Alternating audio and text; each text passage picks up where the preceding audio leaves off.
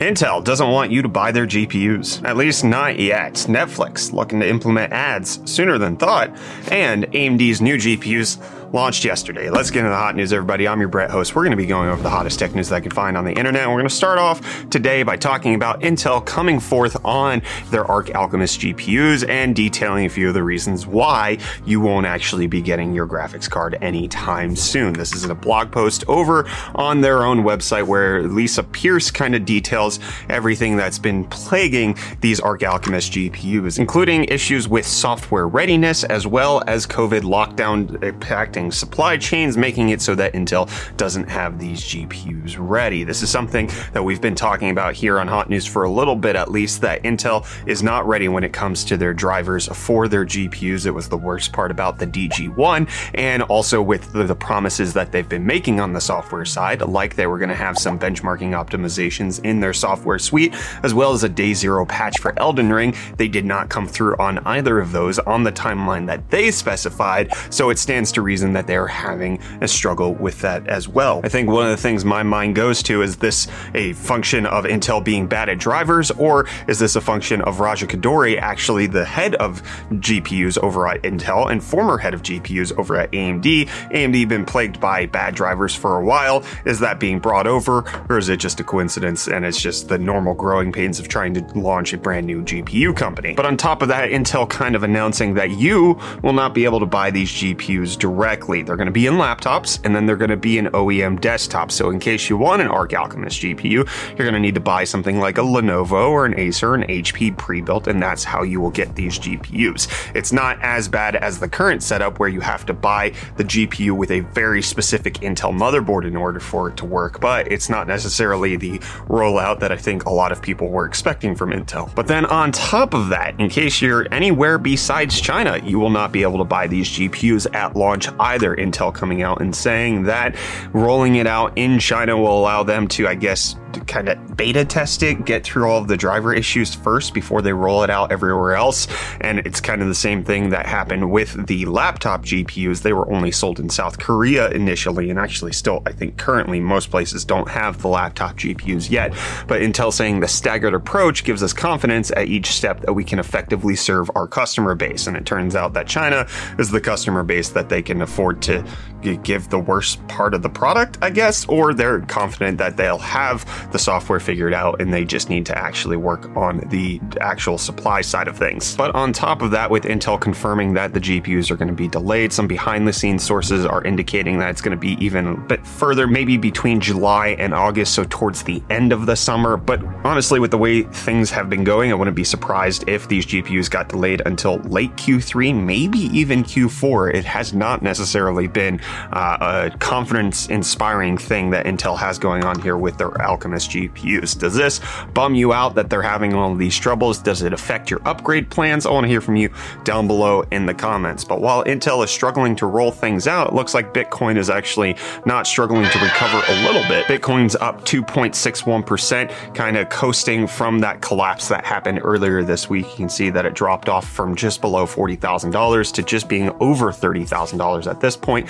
But within the last day, it's kind of stabilized. Ethereum also having a similar stabilization at 2350, up 4.35% in the last 24 hours, and Dogecoin up 3.5% to be at 11 cents. And while crypto discontinued its heavy losses, Apple is discontinuing the iPod after over 20 years of sales. Being first unveiled in 2001 by Steve Jobs, it is now going to be discontinued. The iPod Touch 7th generation is the last iPod that's ever going to be made, and that they're no longer making more of them, and you can purchase them while supplies last at any given store. Apple saying that music has always been part of their core at Apple, and bringing it to hundreds of millions of users in the way iPod did impacted more than just the music industry, and essentially the iPod's going to live on in the rest of their product lineup, where they're going to be able to take the spirit of the iPod and put it into the rest of the devices. Obviously, the iPod was revolutionary for its time. It took everything that good MP3 players did, put it in a sleek package that was heavily marketed, and essentially put it into the palm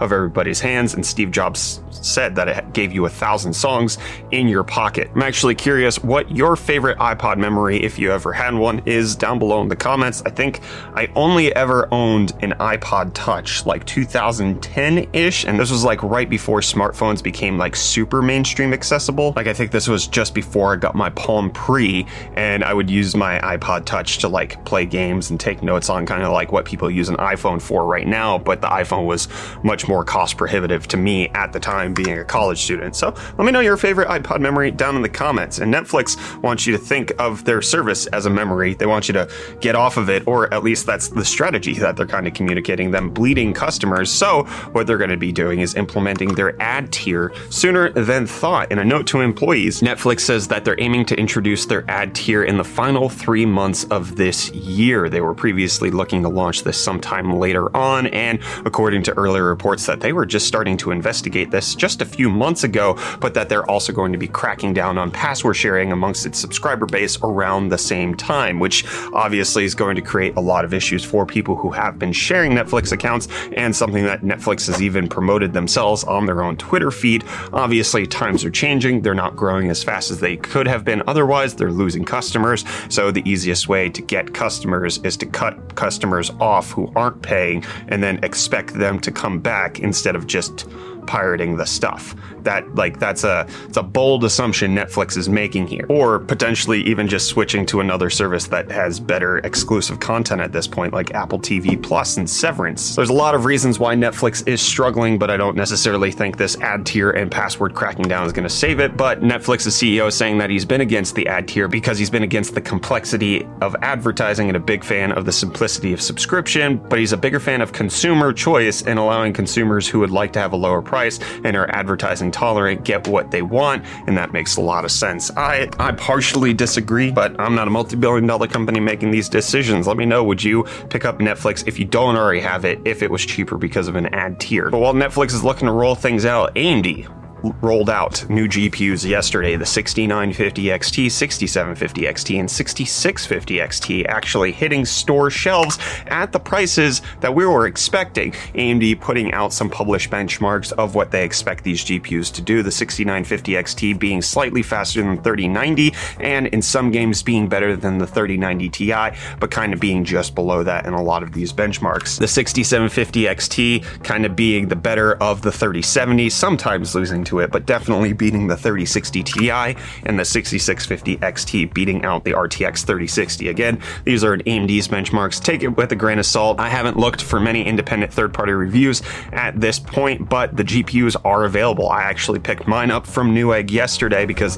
that was the easiest place for me to get it. Got the ASRock Challenger version coming in, but if you just scroll over onto Amazon, which we'll have linked in the video description, affiliate link by the way, you can easily pick these up. I could get a Power Color one tomorrow. I could get a liquid-cooled Power Color one tomorrow, and at MSRP $1,099.99 is what we expect the 6950 XT to cost. $200 extra for a liquid-cooled version honestly isn't that ridiculous, but on top of that, AMD also coming out and giving us a preview of what games are going to have FSR 2.0 and when those are coming out. So Deathloop is going to be the first to get it tomorrow, May 12th. They're going to have FSR 2.0, and then after that, EVE Online Farming Simulator 2022 Forspoken, which isn't out yet, Microsoft Flight Simulator, and Grounded are going to be the next games to get FSR 2.0, which, in case you're not familiar, is essentially FSR 1.0, but instead of using spatial upscaling, use temporal upscaling, which is going to give us a better result, and I honestly can't wait for that to happen. But also, with the launch of this new GPU set, they're also launching a new game bundle. In case you want to pick up any of these qualifying RX 6000 series GPUs, they're going to include one or more AAA games depending on which graphics card you get, which could be Saints Row the Third 2022 Remastered and Sniper Elite 5. I feel like game bundles have particularly gotten worse in the past few years. This is something that AMD used to be killer at. I think that's how I got a lot of my Assassin's Creed games, was from AMD's game bundles. But what's the most favorite game that you have ever gotten from a GPU game bundle, if you've ever done it? Let me know down below in the comments, and I'm going to let you know that this episode of Hot News is over. I'll see you back here for more tech news tomorrow, my friends.